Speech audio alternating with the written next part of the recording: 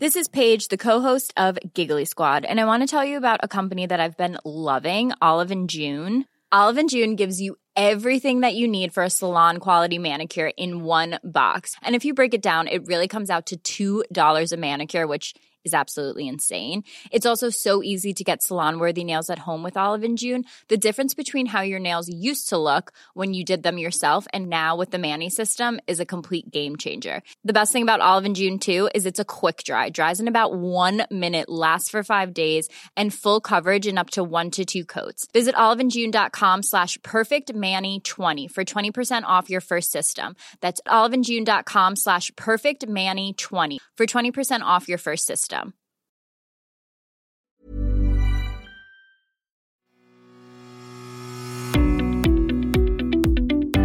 Hello, welcome Mick Clifford, podcast of the Irish Examiner.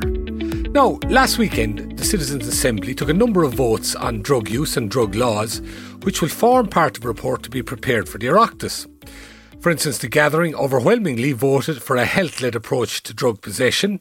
They voted to discontinue a system in which people can be arrested and charged with offences for possession of drugs for their own use, and they voted narrowly not to legalise cannabis. But what does it all mean?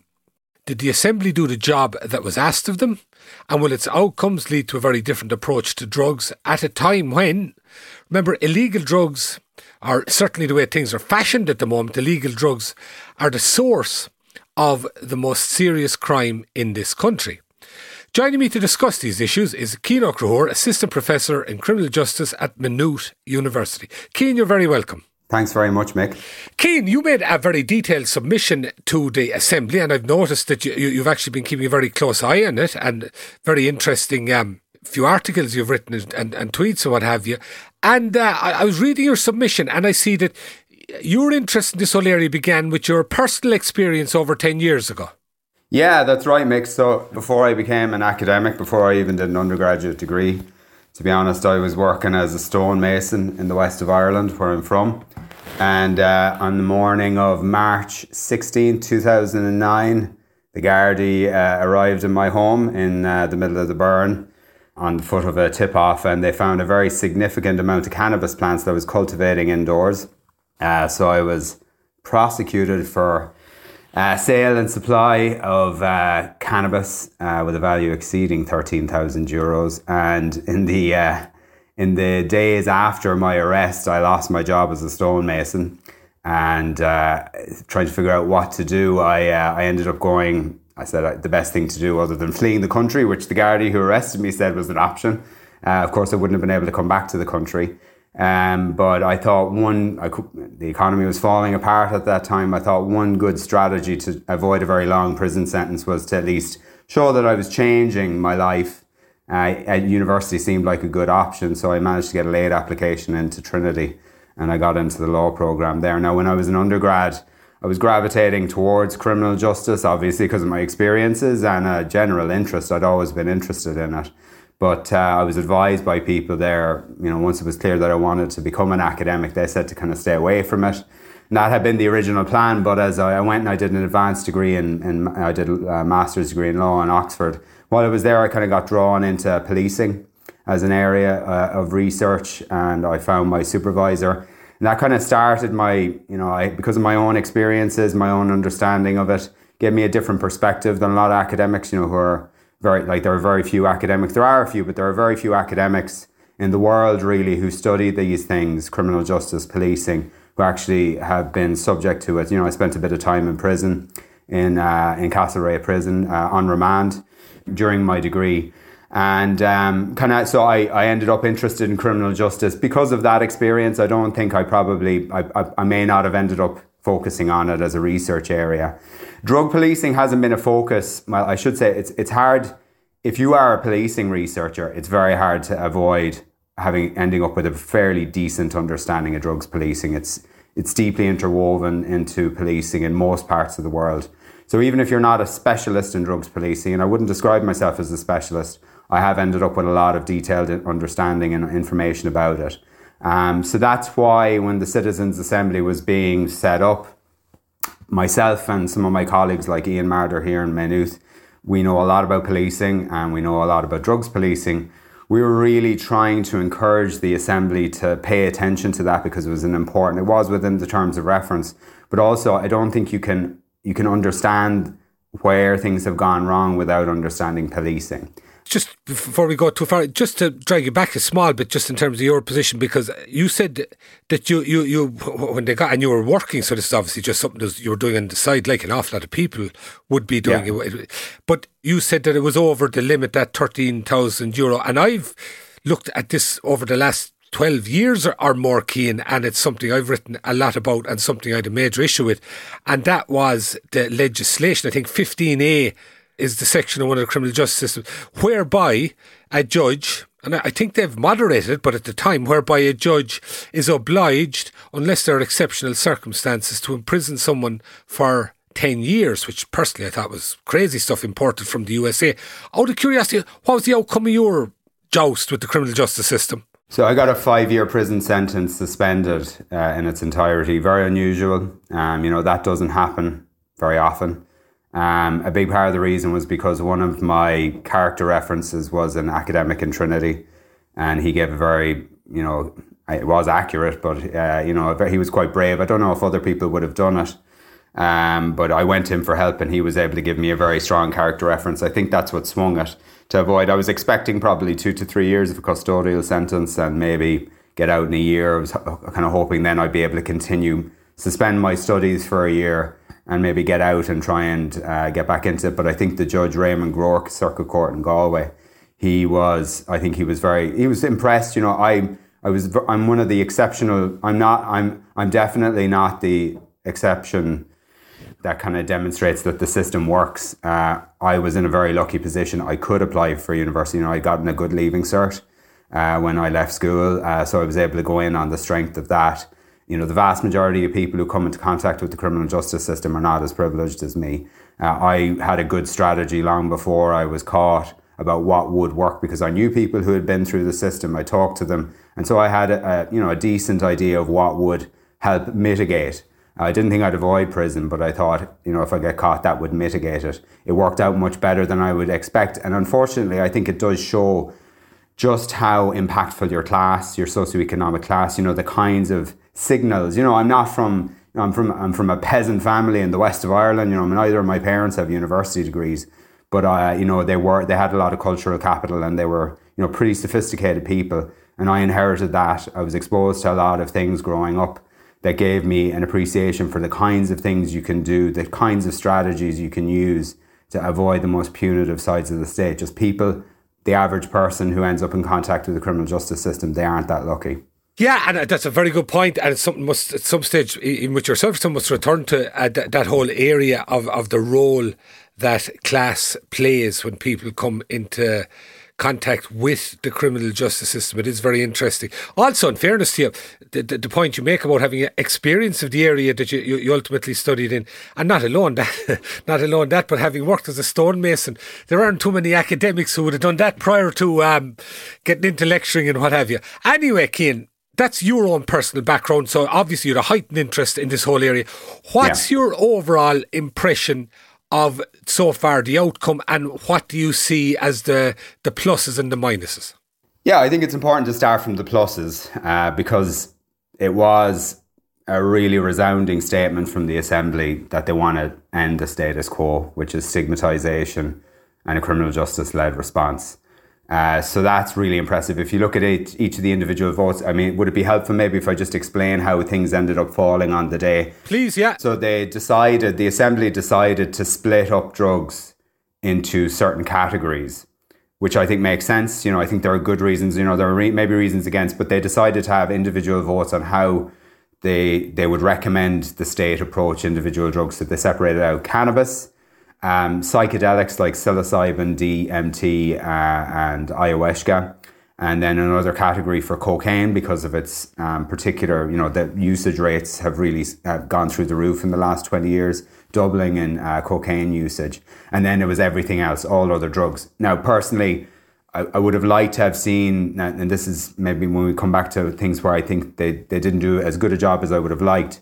I think drugs like MDMA, for example, which is ecstasy, a number of jurisdictions are looking at legalizing that for therapeutic purposes so that, psychiatrists will be able to use MDMA as part of therapeutic, like we're in the experimental stage, but a lot of countries are moving on. But that being in a very controlled conditions, I presume, yeah. Very controlled, yeah. So legal the way morphine is legal, right? So morphine, and this is the problem with some of the rhetoric in this debate, is legal does not mean commercially available or recreationally or available. You're an adult and you go to a shop or a pharmacy, you can buy it over the counter. Legal just means the substance itself is not prohibited under the criminal law. It might be regulated in different ways.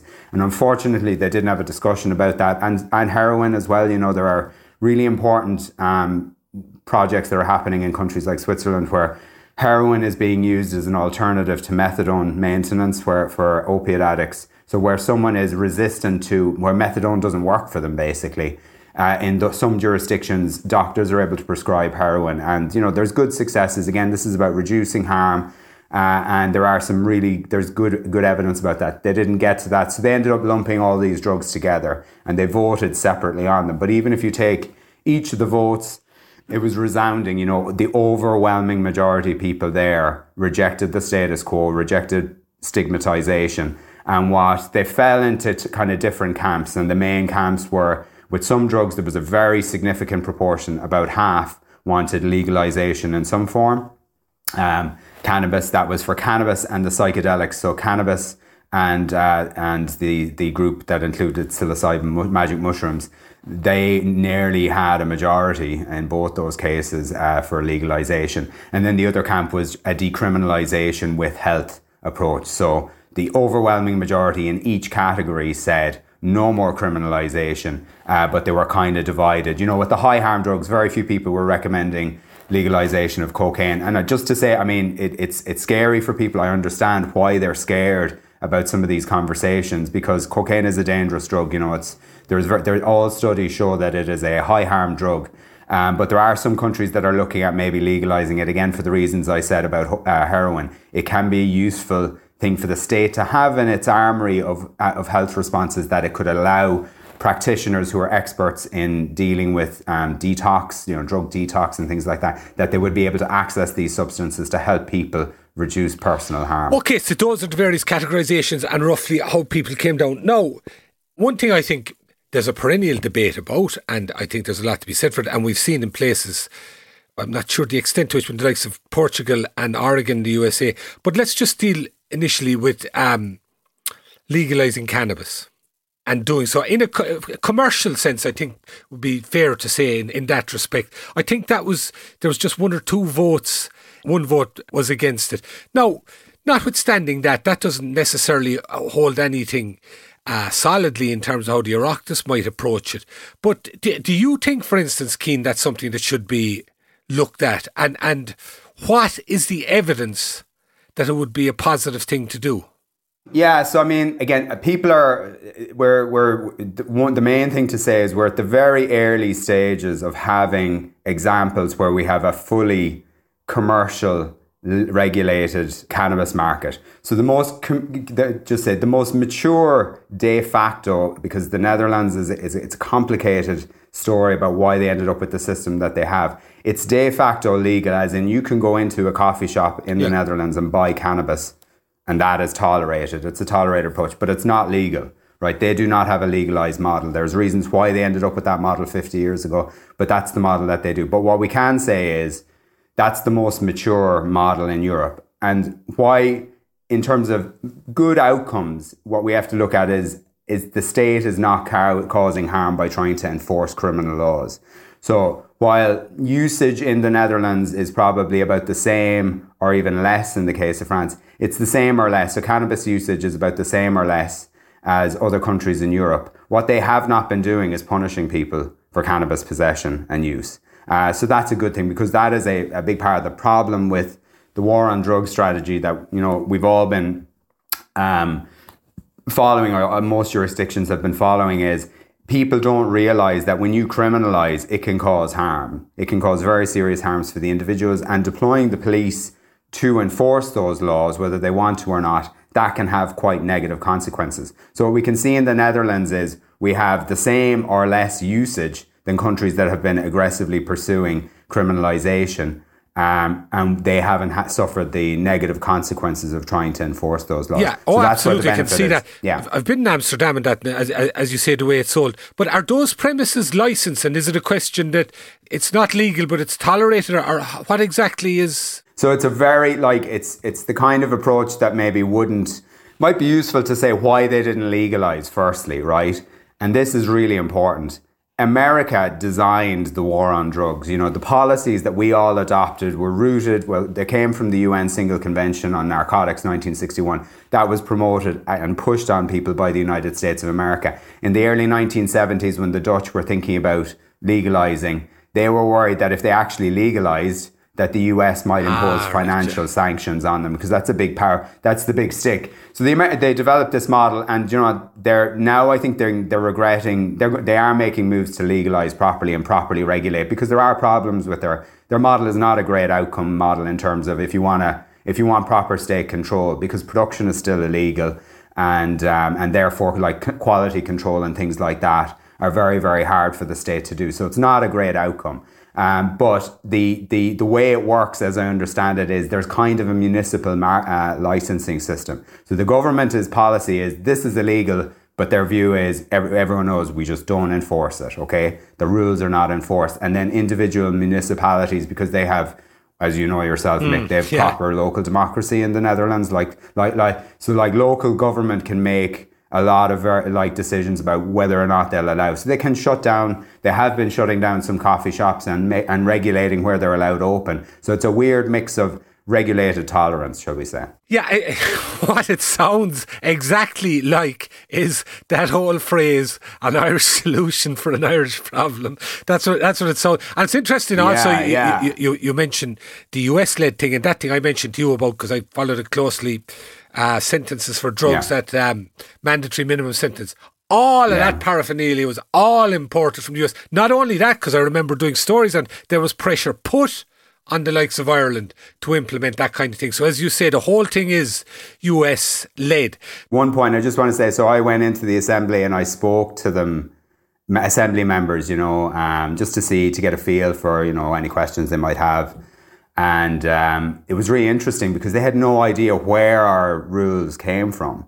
And the assumption was, they were asking sensible questions like, why is cannabis treated the same as heroin? Why are all these drugs treated as problematic? And that's because the US, for over a century, had developed a very particular attitude to drug, which was for domestic reasons. Now, they decided to export it to the world. But those reasons were primarily motivated by anti-Mexican racism and anti-Chinese racism, and about suppressing political, black culture, black music and things like that. And they admitted that later, much later in the 1970s and 80s. Some of Nixon's key people later admitted that was a key motivator behind the war on drugs. It was not about harm. There was no evidence brought to bear on which substances we decided to criminalise and which ones we didn't. Morphine and heroin are similarly dangerous, but the states made the decision to criminalise heroin and along with all the other drugs. So it's really important that people realise we have not always had this system.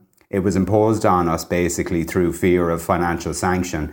And it came in quite recently. It was 1977 as the Misuse of Drugs Act. Before that, we didn't criminalise. Yeah, and a few years before that, as you said, Cian, the war on drugs was initiated in the USA, and one of the iconic photographs from that period in the early 70s was the bold Elvis Presley arriving in the West Wing of the White House to meet President Nixon, to be appointed as a kind of a special ambassador to tackle this war on drugs. Yeah. And even from the photograph, you can see the man is out of his tree. Unfortunately, the poor fella, he was deep into addiction as well. But I mean, that to me sums up the war on drugs, to be quite honest with you.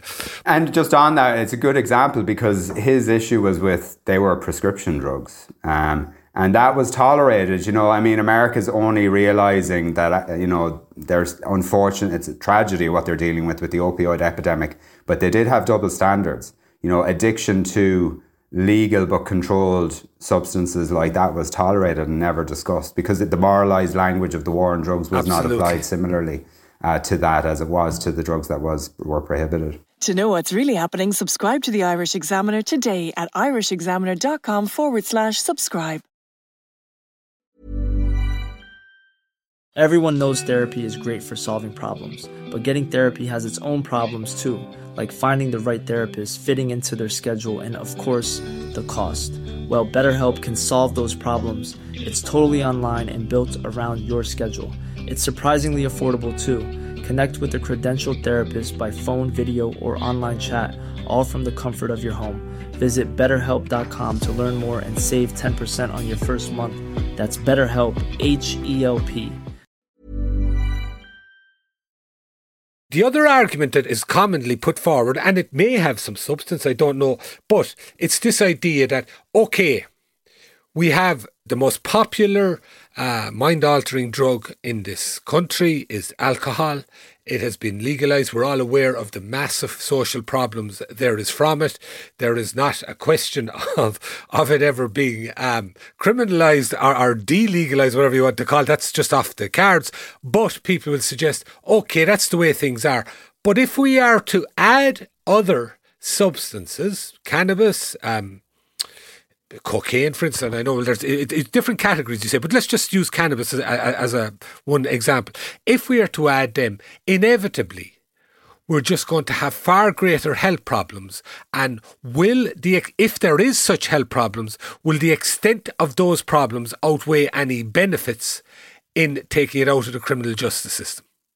Yeah, so I'd have two responses to that. Like the first one I'd go to is the example of the Netherlands. What we can see is when you have de facto legalization, you don't get increases in use. And like the worry is, like, first thing to say, the vast majority of use is not problematic use, okay? It's a taboo to discuss this, but for the vast majority of people who use drugs that are prohibited under the 1977 Act, it's a nice experience for them. We're not allowed to say that because of the moralised language of the war on drugs, but it's true.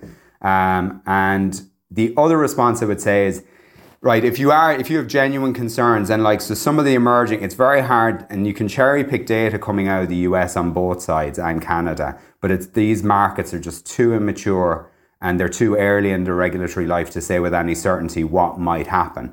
But the evidence coming from those countries, on balance, in Germany, they're about to bring in a form of enhanced decriminalisation or restricted legalisation of cannabis, and they did a big, the federal health ministry did a review of all the evidence, and they found on balance, like, problematic use did not go up after legalisation. I mean, full legalisation. So the evidence we have thus far suggests that problematic use doesn't go up. Use may go up in those, has maybe gone up in those markets. That's probably understandable because, if something is permitted for the first time, you're going to have a small proportion of the population who would have been curious about it and then will try it for the first time. But what I would be confident in saying is that if you look at the Netherlands experience, is that stabilises after a while and you'll end up with comparable rates. Like, people, the important thing to say is people are not using drugs because they're illegal. They have lots of reasons for why they don't want to use drugs. The vast majority, it's not availability either, because if you wanted to get access to drugs especially for children, it's easier probably for a lot of children to get access to illegal drugs than it is to alcohol now, because we've improved regulations around alcohol and the culture has shifted as well. I'll concede that. But what counts more for people's decisions on drug use is way more about culture. So if you look at the Netherlands and France, the Netherlands, it's de facto legal. France, they've pursued a really aggressive, punitive criminal justice response on cannabis use. Usage rates of cannabis in France are twice what they are in the Netherlands. So what that tells us is that the law and policing systems are having no impact on people's decisions, or very little impact on people's decisions whether or not to use. So you shouldn't be afraid that you're going to have this gigantic jump. The evidence is not saying that we know from the Netherlands and the North American states, and from Uruguay, the first country to formally legalise, is that you do not get big jumps in problematic use. Okay, and am I right in saying, Cian, that apart from cannabis, the other categories, you mentioned the other two categories they haven't, and arguably whether they should have had more, but that the general thrust of recommendations there are that people who are caught in possession of any of these drugs for personal use, that they're not subjected to the criminal justice system, and separate to that, that a case can be made for some or many of those substances to be legalised to an extent that it would be on the basis of health, and that it would be in a very controlled environment where you could only get it through, for example, being prescribed by a doctor. Am I correct in general terms that that's where it's at? So, I mean, one of the complaints I might have about the Citizens' Assembly is what they got to vote on, and how the ballots were described. So they didn't really get to vote on what I would have liked more of it. They didn't really discuss it, which I was talking about, which is the idea that you would legalise for therapeutic use in highly controlled circumstances, drugs like MDMA and psilocybin. They didn't have that debate, so they didn't vote on it. So we couldn't really, I mean, I think there are very strong arguments for it, but the main message from what they voted for is just destigmatization. It's just removing the criminal justice system. Didn't really go beyond that. Now, I think there's very good arguments to say for things like cannabis and psilocybin that the vote was split. So you could probably go for some form of highly controlled legalization in those. So if you were taking the voting patterns as being very indicative of public support or what we should be doing, then maybe you could go. But for other drugs, no. They didn't recommend legalising things like heroin for therapeutic purposes. To be honest, it just wasn't really on the agenda to the extent that maybe it should have been. You know, they're very busy. Yeah. They had a lot of work to do. I think they could have, I would have preferred them to take some things a bit more seriously than they did, but they didn't. But even despite that, what we have is a really progressive set of recommendations. Basically we kind of, I'd be very happy with that as a starting point to have future conversations. More like, because once you remove the stigma and you remove criminalisation, I think it frees up space for policymakers to have more sensible conversations about how we manage these drug problems to reduce harm. I think they'd be. I'm optimistic that if they did decriminalise, that you'd be able to have. They wouldn't be as fearful about having those conversations. I was looking there at Oregon. It was 2 or 3 years. They have that type of system in place, and one of the complaints, and it's difficult to, I suppose, get a rounded handle on it, but I saw some coverage definitely that there are people, particularly in downtown Portland, which I think is the main city in Oregon, that they're seeing, as they believe, an awful lot more visibility of people with addiction problems, of dealers hanging around and all that sort of thing. Is there a fear that you could be heading down that route? Yeah, and it's really, like, the Oregon experience is really good. Well, first thing to say about that, some people have tried to say that it's failed because you're getting all this, street consumption. And that's why decriminalisation doesn't work. Like, in one sense, but I wouldn't want to recommend this, but like, we already regulate, you can control people using substances on the street. We do not permit public alcohol consumption in Ireland. Bylaws prohibit it. The police can enforce those bylaws. So if you wanted, you can still police how people consume without criminalising the fact that they are consuming or they have it in their possession. One thing about that, and this is just because it would jump out at me, and I'd imagine it would jump out a lot of people. In theory, you're absolutely right. In practice, there are areas of Dublin, right down, not too far from O'Connell Street, where you walk along, and this is being openly done in a scenario whereby it's not allowed. So, do you know what I mean? People will find it difficult to think that it'll be properly policed if it is allowed, if that's the scenario that currently exists. Yeah, well, I think it's a really important point to make, is that I personally would not like to see aggressive, regardless of whether it's a decriminalisation model but where you restrict public usage. I wouldn't like to see aggressive policing of those populations, because those people, like in Oregon, are homeless people. They do not have anywhere to go and consume their drugs. We do not have supervised injection facilities. We do not have supervised facilities for people to consume things like crack cocaine like they have in other jurisdictions. So penalising those people would really not get us anywhere beyond the kind of stigmatisation we're trying to abandon. But it's really important is that we cannot untangle the most problematic forms of use from homelessness and deep extreme deprivation. It is really difficult. Now, one thing I would say is that you can still, decriminalisation is still a positive step forward. Policymakers, I think, the ones who promoted it, and a lot of community activists in Oregon and particularly in Portland, I still think they think, look, this is better and we're going to work on street consumption, because understandably people don't like seeing that. It makes them, people feel insecure when that people, and it's horrible that we live in societies like that where people are forced to consume things on the street like that. But that does not mean at all that criminal justice can help us get out of that. It can't. Usually criminal justice interventions for those problems will just compound the problems and make things worse. That's the experience in every jurisdiction. Currently, we have a tolerance approach by Gardaí on street consumption for understandable reasons. Well, what would you do with these people? You're going to prosecute them, probably going to not get sent to prison, so they'll be out again. Even if they did get sent to prison, they're not going to get any help there. So I think tactically it makes sense. The police cannot fix this problem.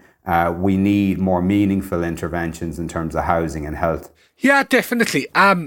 It makes sense. But I can also see, though, particularly, and we are a conservative country in some ways, not in other ways, but in some ways we are, I can see why people would be reluctant if they thought the possibility of there'd be far more open dealing, that there'd be issues around far more visibility of the whole thing. I can see why that would, a certain section would put that up as an argument.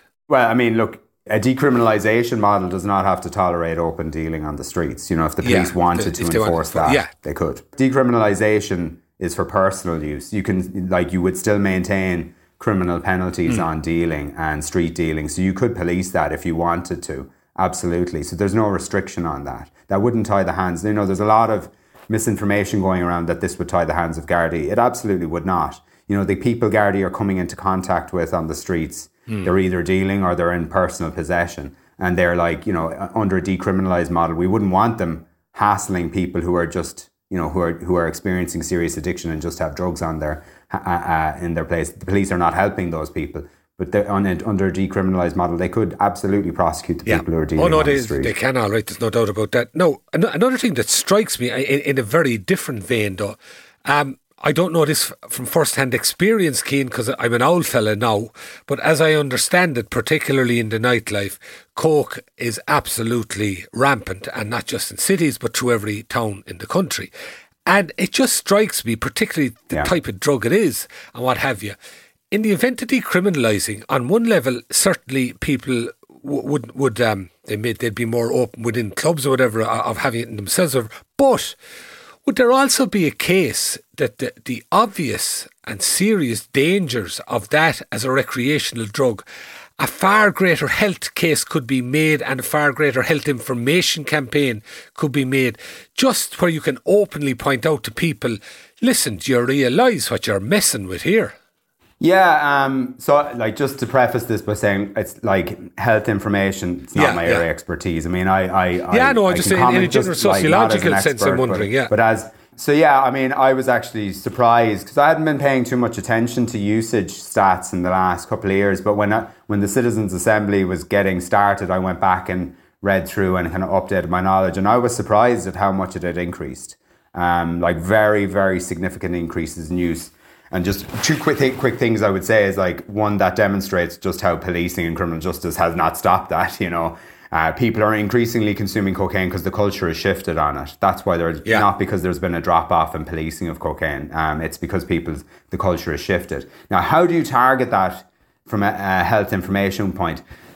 In my observer knowledge of this is that it's really tricky because a lot of those information campaigns do not hit home, particularly the abstinence-only ones, the Nancy Reagan, just say no, that kind of thing doesn't really impact because people, the ones who are going to take it are not going to be impacted by those. So I'm not sure, and I watched some of the presentations in the Citizens Assembly. There were some very sophisticated presentations on, what kind of messaging campaigns help.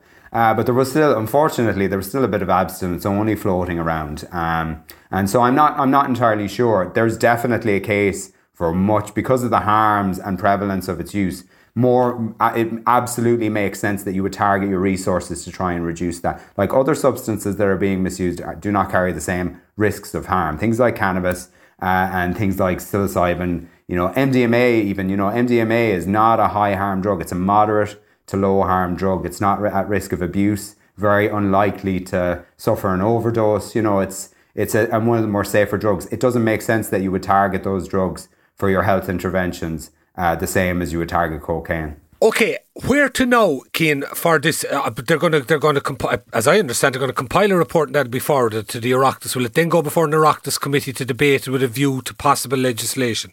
Yeah. So the impression I get now is that the most likely home, and it makes sense to me, would be the Oireachtas Justice Committee, because the Oireachtas Health Committee is kind of busy.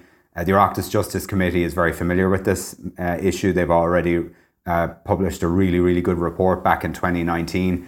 So I think it'll probably, I'm hopeful that it'll end up back in there. And so it'll be the job of them, that committee, to interpret what the recommendations were and make basically recommendations to government about what laws should be passed and what laws should be changed, and also the kinds of investments that we might need to make. I have to say, I'm not as optimistic.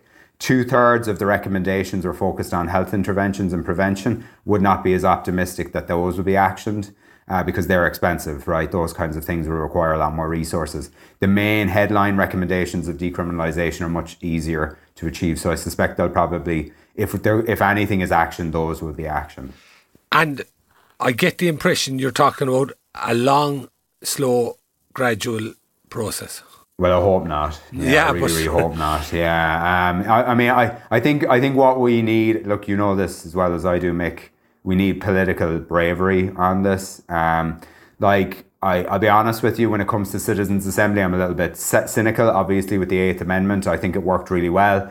I was hugely impressed by it when I went in to see the Drugs Assembly. People are really engaged and it can add a lot of legitimacy. And if they run well, they can be generationally significant moments. But ultimately, they're designed to give political cover to politicians to make decisions they're afraid to make. And I really hope that there is the political will there to action this. I'm not sure what, I'll be honest with you, I don't know what way the wind is blowing in that regard. There seems to be cross-party support for significant change, maybe not from Sinn Féin. They've been disgracefully silent on this issue. They don't seem to want to touch it, which is a real pity. But all the other parties, there's a lot of consensus growing from all the other parties that they need to do something about this. Great stuff. Cian O'Crahur, Assistant Professor in Criminal Justice Maynooth, thanks very much for joining us today. Thanks, Mick. Before you go, have you ever listened to The War on Drugs? I have indeed. Great band. Yeah, it's just and a great name for a band. It's up there with the likes of, in terms of a name for a band, it's up there with the likes of the Beautiful South, which I think is a fantastic name, taking the pure mickey out of the south of England. Yeah. No, I love The War on Drugs. A friend of mine says it's been described as beer commercial rock music, but I think that's unfair. I really love it. It's a bit unfair. It's a bit trippy too in places, but that's neither here nor there. Cian, thanks very much for talking to us today. Thanks very much, Mick. As always, I would like to thank our engineer JJ Vernon. Thank you folks for listening. We'll be back soon. Keep well.